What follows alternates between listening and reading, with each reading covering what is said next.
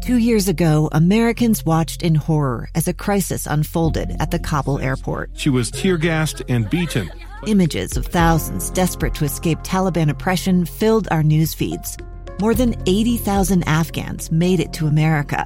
But the story didn't end there. It was very cold. There was no power, no heat. Who would help our newest neighbors? I'm Andrea Smartin. In Stranger Becomes Neighbor, you'll hear the stories of some remarkable refugees who left their homes and their dreams behind, only to start over from zero. Their only possession was 3 blankets. And you'll meet Americans who stepped up to help them. You want me to come when you deliver your baby. What can one person do in the face of an international disaster decades in the making? That's Stranger Becomes Neighbor. Find us at kslpodcast.com. Follow us on Apple Podcasts or anywhere else you listen. This is Live Mike. Check 1, 2. With Lee Lunsberry. From Utah's Capitol Hill to your schools, taxes, and all the breaking news. Hear it on Live Mike with Lee Lunsberry on KSL News Radio. Welcome back to Live Mike. I'm Lee Lonsberry. It seems like every day I am confronted with a new twist and turn in this COVID-19 saga. There, unfortunately, every day seems to be some new facet of our lives or corner of our country that has been impacted in an unexpected way. And it was just last week I was having a conversation with a friend of mine, and the topic of CPAP machines came up, those continuous positive airway pressure machines used for those treating sleep apnea. I had no idea, first off, I had no idea the scope of their usage here in the state of Utah. Tens of thousands of Utah homes have family members reliant upon a CPAP machine. I've been lucky in life thus far to have avoided the need for a machine. I have I haven't lived in a household where the machine has been used by anyone there. And so I'll admit to you that my knowledge has been limited, very limited. And so during that conversation I had last week, when some of these facts and figures were brought to mind, and some of the unique challenges presented by CPAP machines in the midst of the COVID-19 pandemic, I was left stunned and desirous to learn more. And so to do just that, to learn more about what these machines mean in the COVID era, I've invited to the program Dr. Jamison Spencer, the founder of the Center for Sleep Apnea and TMJ in Salt Lake County, also founder of the Spencer Study Club, joins me now. Dr. Spencer, sir, how are you? I am well. Thank you for having me, Lee.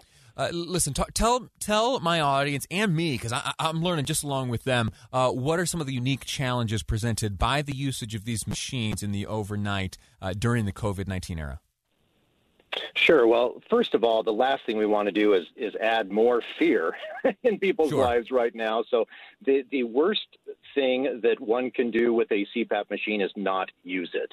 So let's get that clear first. Is unfortunately there's thousands of people that have been diagnosed with sleep apnea, put on CPAP, and for whatever reason they've found it difficult to use and they're not using it. So first and foremost, I would have them connect with whoever gave them their CPAP machine, with their physician, whatever, and see if there's things that they can do to get back on their CPAP, because we know that not treating sleep apnea is certainly damaging to their health. However, when people are sick, if they have a virus, if they have a flu, if they have even a cold, using a CPAP machine has been shown to potentially put some of those germs, some of those viruses into the air in the room they're sleeping.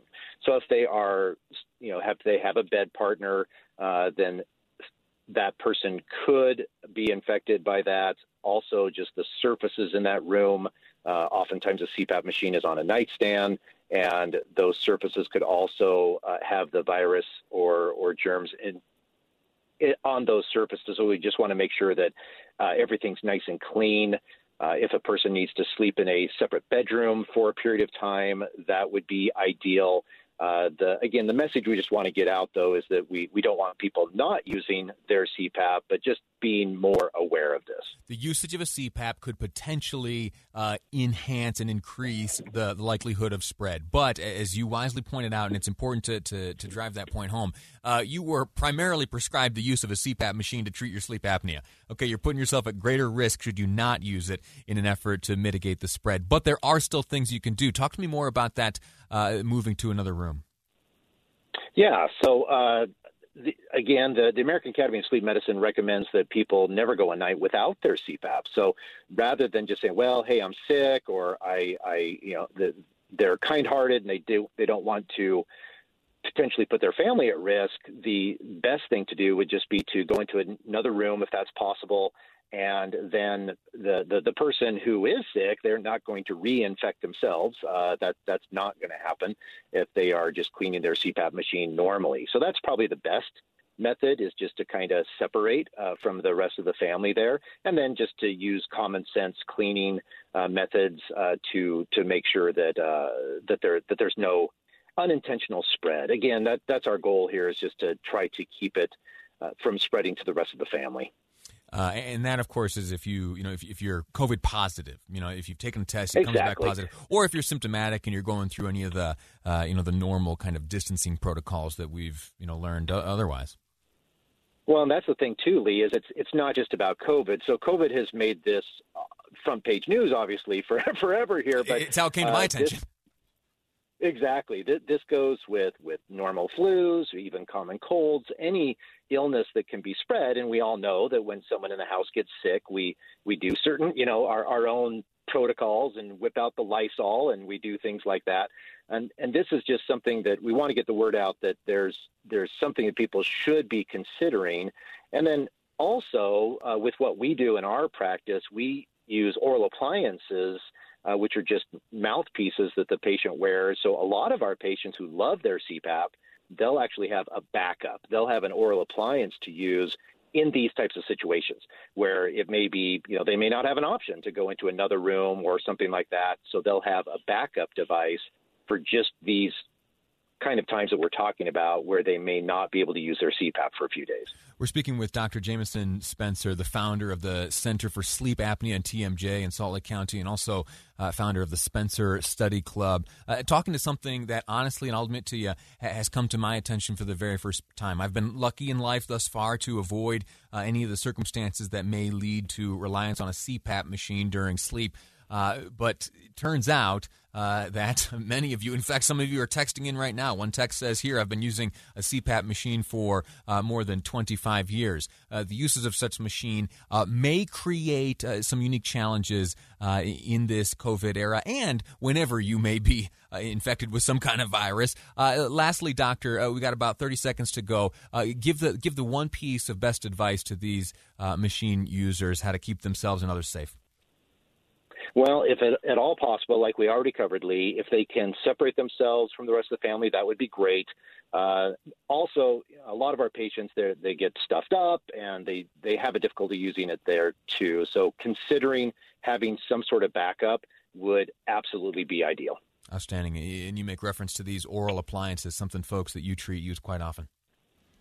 Exactly. Dr. Spencer, thank you so much for your insight here. Let me ask you, what's your experience been? 57500, it's the Utah Community Credit Union text line. We're going to take a break here in just a moment, and when we return, fascinating findings. We talked earlier in the month about something dubbed the Fauci effect, meaning that so many young people are deciding to enter the field of medicine, approaching and applying for medical school, more so than years past.